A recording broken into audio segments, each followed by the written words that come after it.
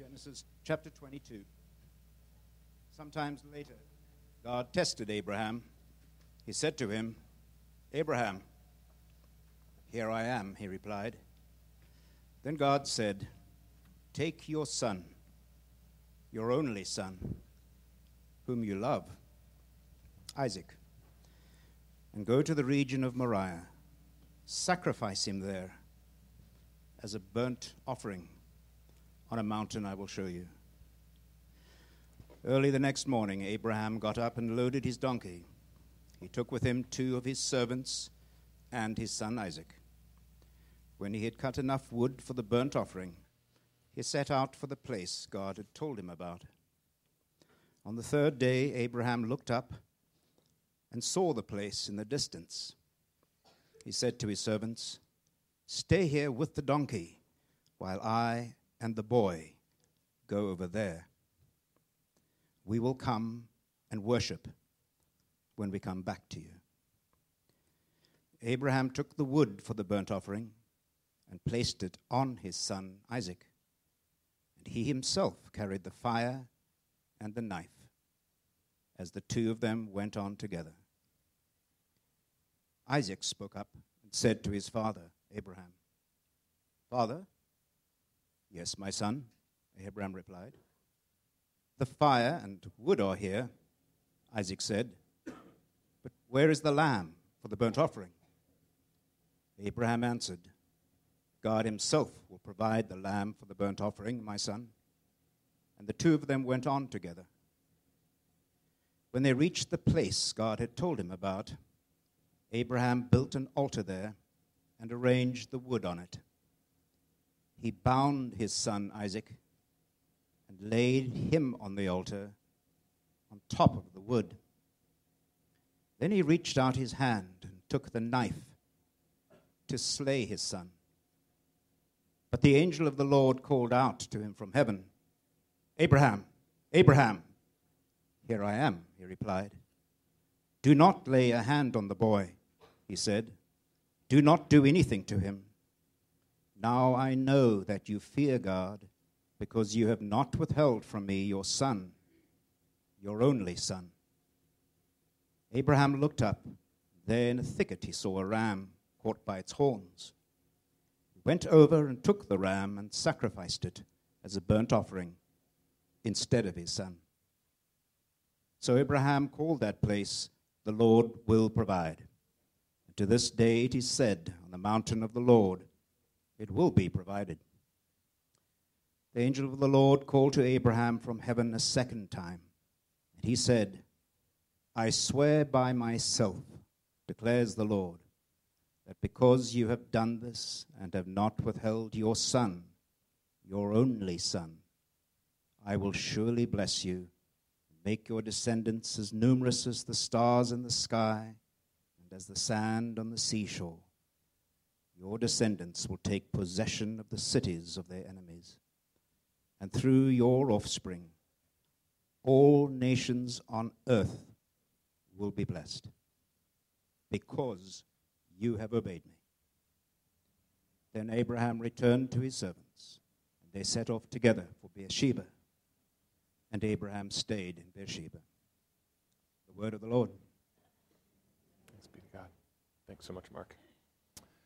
We would usually dismiss our elementary students right now, but we're going to be doing communion here a little bit later, so we're going to have all of you stay in here with your parents, so thanks so much for doing that. The Bible is a treasure trove full of stories. I don't knock everything over here, guys. 1 second. The Bible is a treasure trove full of incredible stories.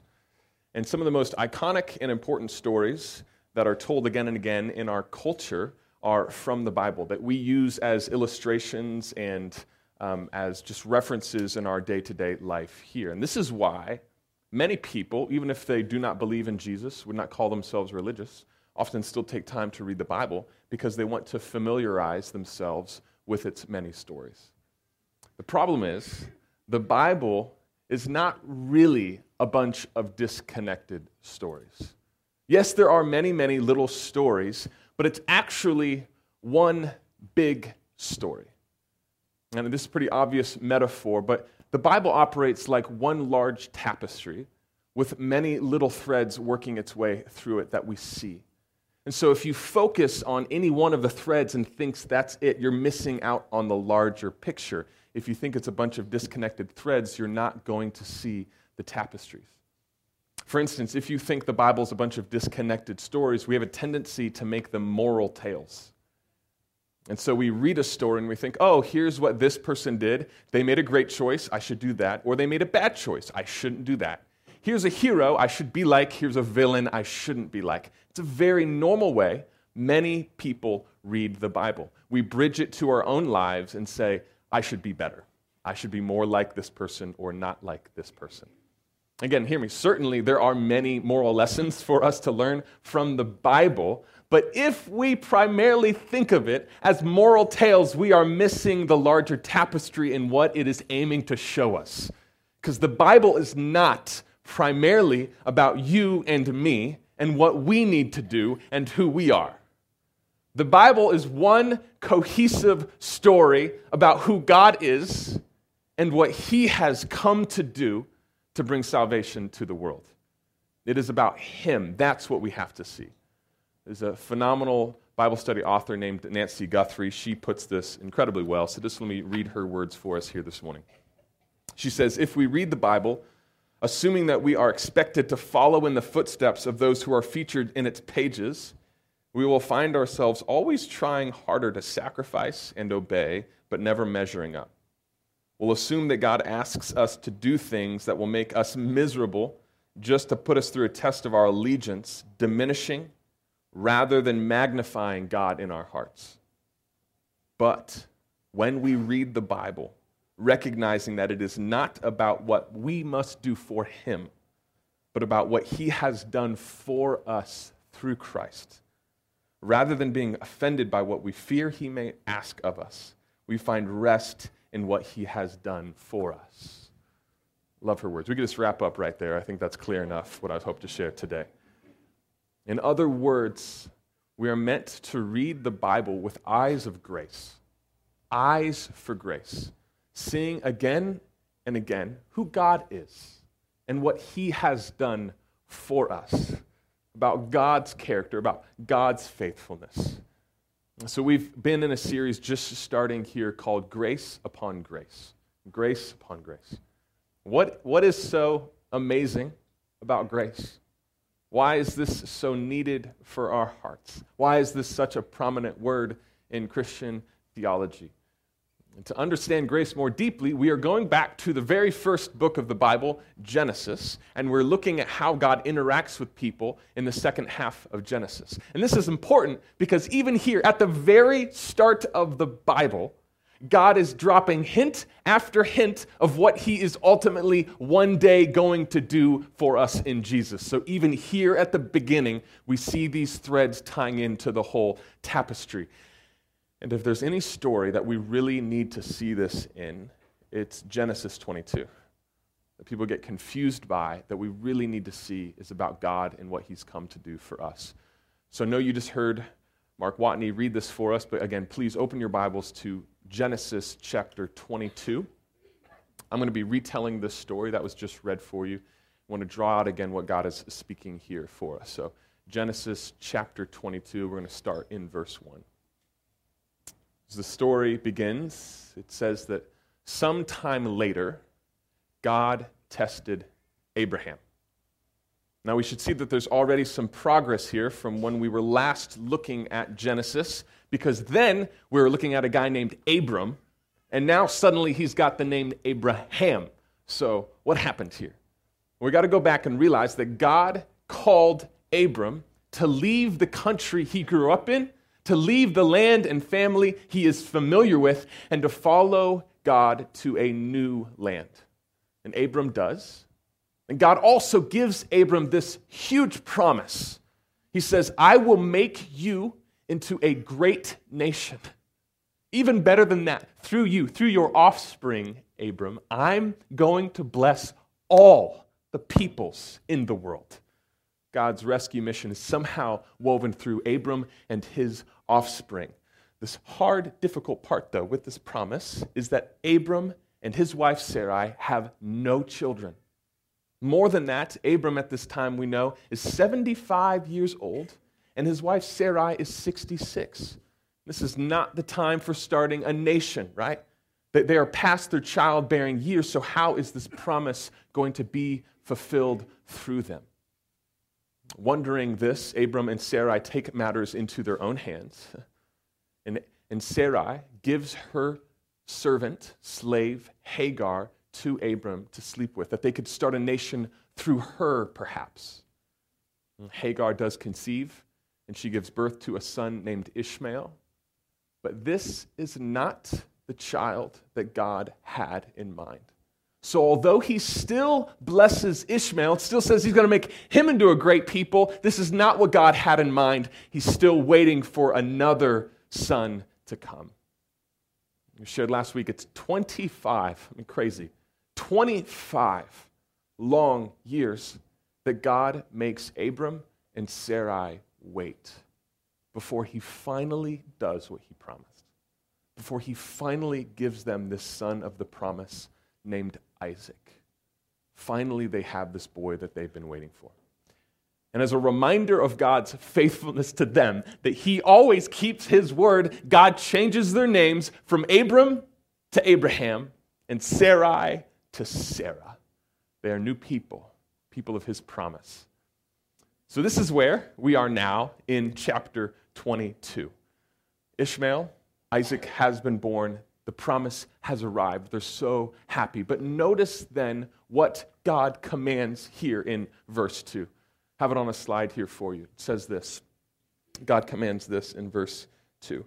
He says, "Take your son, your only son, whom you love, Isaac, and go to the region of Moriah. Sacrifice him there as a burnt offering on a mountain I will show you." This has to be one of the most shocking verses in the entire Bible. What in the world just happened here? But one, this is strange because Isaac is the son of the promise. He's the one that God said he would bring. He wasn't Abram or Sarai's idea. Isaac was God's idea. Why does he want him sacrificed now? More than that, he had Abram and Sarai wait 25 years for this son just to take him. Even more than that, what's going on with God's character that he would ask Abram and Sarah to sacrifice their son? The faithful, gracious, loving God? This is more what we would expect from the gods of the nations around Abraham, like Molech, who demanded children to be sacrificed to them. This is not what we expect from the God of the Bible. So what in the world is happening in this story? Well, if we remember that the Bible is not a bunch of disconnected stories, but one big story, as Sally Lloyd-Jones loves to put it, one big story about what God has come to do for us, we should be on the lookout for hints of what he is doing. So notice several hints already in this verse about what God is going to one day do. The first one here that I want you to notice is that he says, "Take your one and only son." Your one and only son. Now, isn't this strange? Because we just shared that Abraham already has another son named Ishmael. Is this a mistake in the text? Do things get mixed up? Why is he talking about Isaac now as his one and only son? Many comment that in the chapter just before this, Sarah wants Ishmael kicked out of the family because she sees Ishmael as competition for her son Isaac and his inheritance. So Sarah gets Abraham to disown and send off Ishmael and his mom Hagar. Sends them out because she doesn't want any competition for her son Isaac. So in a sense, Abraham has disowned and he no longer is legally the father of Ishmael. But this may be true for Abraham, this may be true for Sarah and other people around them, that now he only has one son, Isaac, but God's the one speaking here. And God knows Ishmael is still Abraham's son. God is still intending to bless Ishmael because he is Abraham's son. So why is he referring to Isaac as the one and only son? again, we have to see that Isaac is the true son of the promise. God says this back in Genesis 21, verse 12. He says, "It is through Isaac that your offspring will be reckoned." In other words, it is through Isaac that I'm going to bring my promised blessing to the whole world. So yes, he is the one and only true son of the promise. This is what's being highlighted for us. Secondly, notice how in this command, how much it slows down around this description of Isaac. And it lands on him as the beloved son. Notice this again. It says in verse 2 here of Genesis chapter 22, highlights your one and only beloved son, Isaac. Very interestingly, this is the first time the common Hebrew word for love is used in the Bible. It's here. We're 22 chapters into the Bible, and the common word for love has not yet been used until now in this sentence.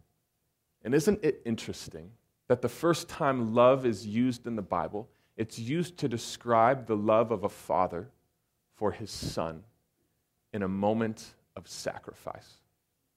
Where's this pointing? Thirdly here, another clue is that it says, take him to the region of Moriah. The region of Moriah. What is this? If we don't know our Bible geography, we had to learn this as well. At this moment, we know in the previous chapter that Abraham is living in a town called Beersheba, which is far in the south. It's not a mountainous area, it's more in the desert, in the wilderness. And we know later that Abraham and Isaac and his servants, they're going to walk 3 days to get to this region of Moriah. A 3-day walk from Beersheba will get you up into the Judean mountains where Jerusalem is located. So it's very fascinating that in 2 Chronicles chapter 3, verse 1, later in Scripture, it highlights for us where this region of Moriah is more exactly. It says, "Then Solomon began to build the temple of the Lord in Jerusalem on," you see this, "Mount Moriah." So God is telling Abraham to take his son to the region of Mount Moriah, and he's going to show him a specific mountain near there that he wants him to sacrifice his son, Isaac. It's good to sit in this with me. God, because he knows all things, is weaving one cohesive story about what he will one day do, and he's dropping hint after hint, clues to show us what he will one day do. So here in this story, we have a one and only beloved son who is told to be taken to a mountain outside Jerusalem to be a sacrifice. I wonder what God is doing. Do you see this? And just as shocking as this command from God in verse 2, it's also very surprising to see how Abraham reacts. Says this in verse 3 for us. It says, "Early the next morning, Abraham got up and loaded his donkey, and he took with him 2 of his servants and his son Isaac." Abraham does not hesitate. He does not postpone for a day or for a week, but early the next morning, he wakes up, cuts the wood that's necessary for this sacrifice, loads up his donkey, and sets out with his son and his 2 servants. He is quick, shockingly quick to obey. As they set off and they do this 3-day walk that I mentioned to this region of Mount Moriah, Abraham sees the location in the distance. And he says to his servants, "Stay here, and the boy and I will go on together, and we will worship, and then we will come back." And so Abraham and Isaac, they begin to go up the mountain. And Abraham lays the wood for the sacrifice on Isaac's back. And they begin to walk up.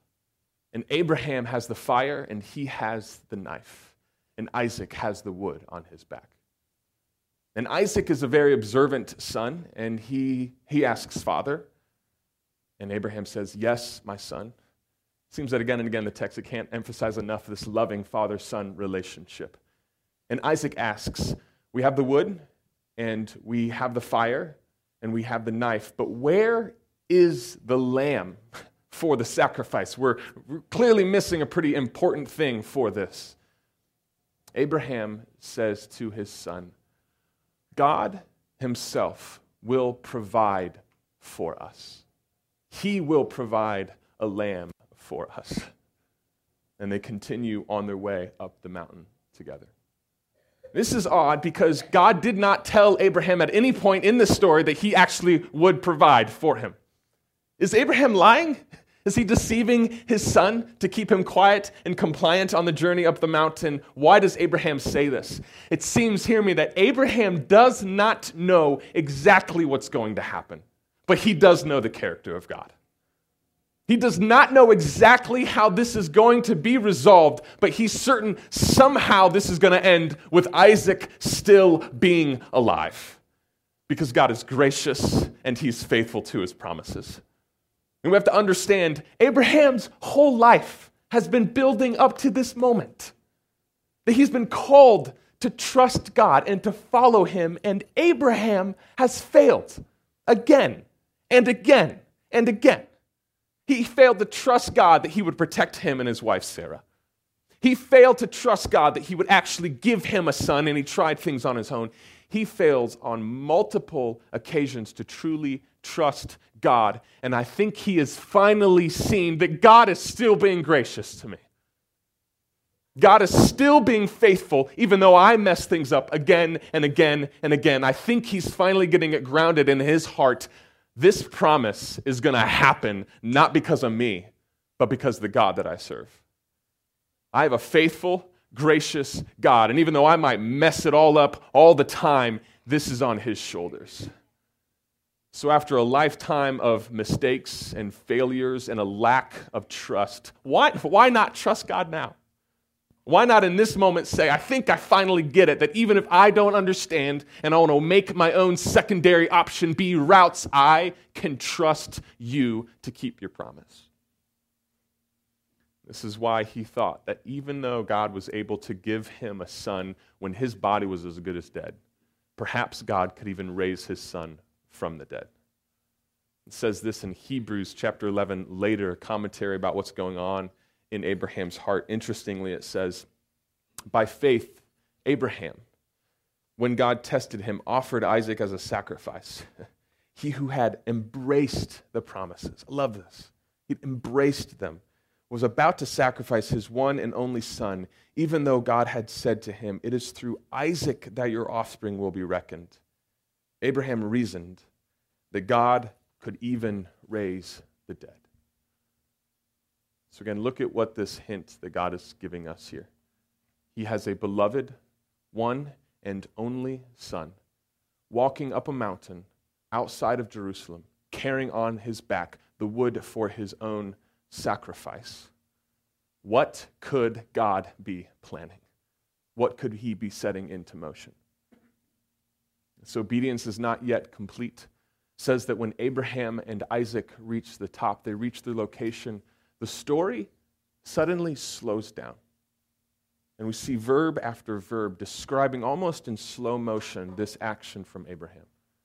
It says that he built an altar. He arranged the wood on top of it. Then he bound his son Isaac and laid him on top of the wood. Then Abraham reached for his knife and was in the old King James it says, Jehovah Jireh, the Lord, he is the provider. Jehovah Jireh, the Lord will provide. Here at the end of the story, God emphasizes his blessing once yet again to Abraham because of his obedience. What good news for us. What encouragement to our hearts. However, I have to say again, as people hear this story, this is very disturbing to them as it might be to many of you. That here we have God giving Abraham a test, and at the end of the test he says, now I finally know that you fear me and you won't withhold from me your one and only son. And so because of this, many people read this story and we think God is similarly testing our hearts. That God wants us to put on the altar of our lives what is most precious to us, and that he's going to test us that way. And if we don't pass that test, if we don't give him what's most precious to us, that we will fail the test and not be in relationship with him. We will miss out on the blessing. So everyone reads the story and feels the weight that I better be like Abraham. I better pass this test. But would you hear with me one more time? Again, Nancy Guthrie writes this so well. Let me read for us maybe a better way to see this story. She says this: why would God ask Abraham to offer his son as a sacrifice? Is God trying to teach us that we should be willing to sacrifice what is most precious to us? No. The story is not recorded to inspire sacrifice to God. Instead, it paints in vivid colors the sacrifice of God. The point of this story is not to convince you that you must be willing to sacrifice to God what is most precious to you, but rather to prepare you to take in the magnitude of the gift when you see that God was willing to sacrifice what was most precious to him, his own beloved son, for you. So yes, God does test our hearts. Yes, God does call us to trust him. But unless we see that this is ultimately about God and the sacrifice he will make for us, we are missing the beauty of this story. We are missing out on what God is looking to teach us.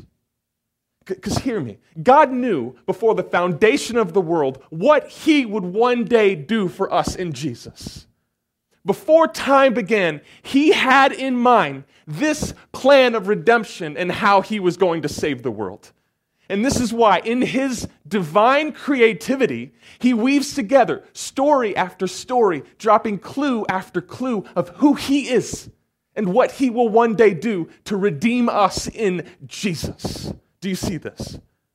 And this is why God planned that Isaac would be a promised and impossible son.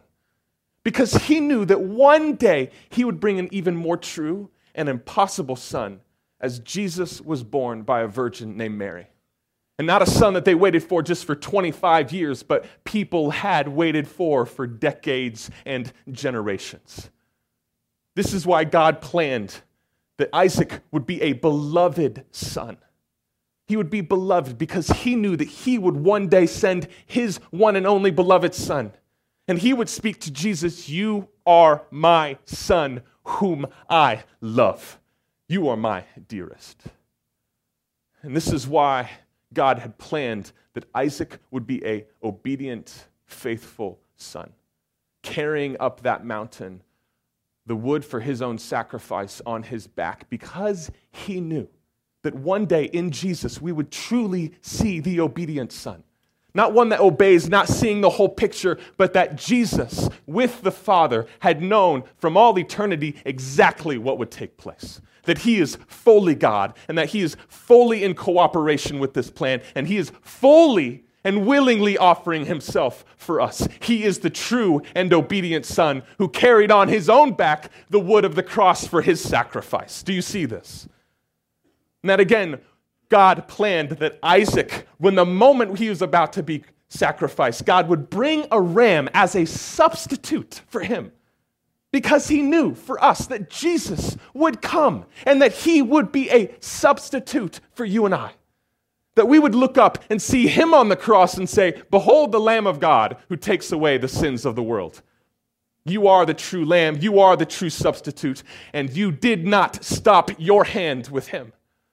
That truly the punishment that brought us peace was laid on him.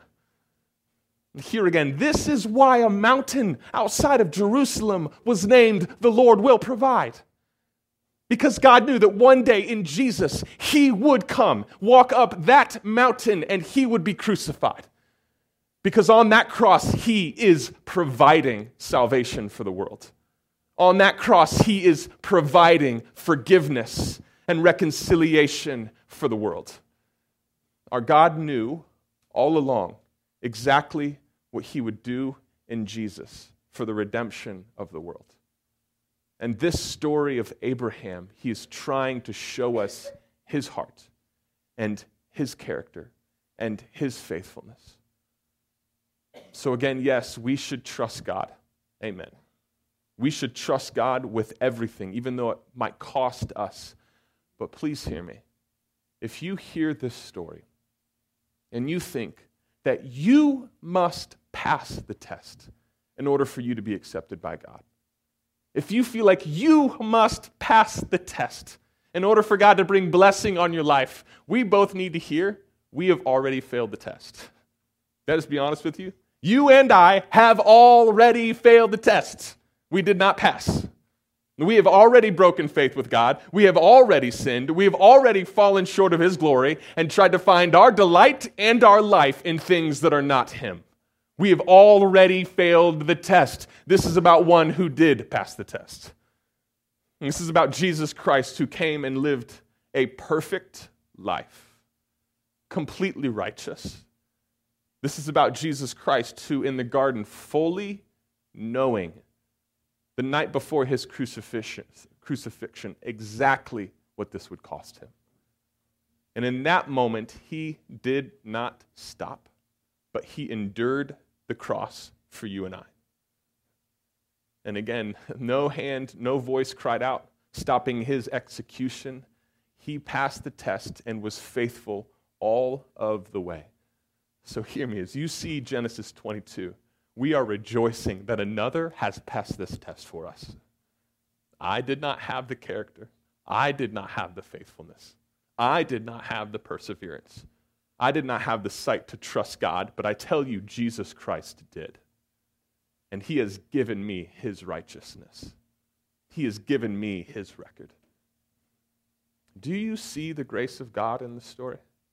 Do you see grace upon grace upon grace of what God is telling us about Himself? That He wants us to see His character and what He is coming to do for us in Jesus. We're going to take communion here in just a little bit, that we would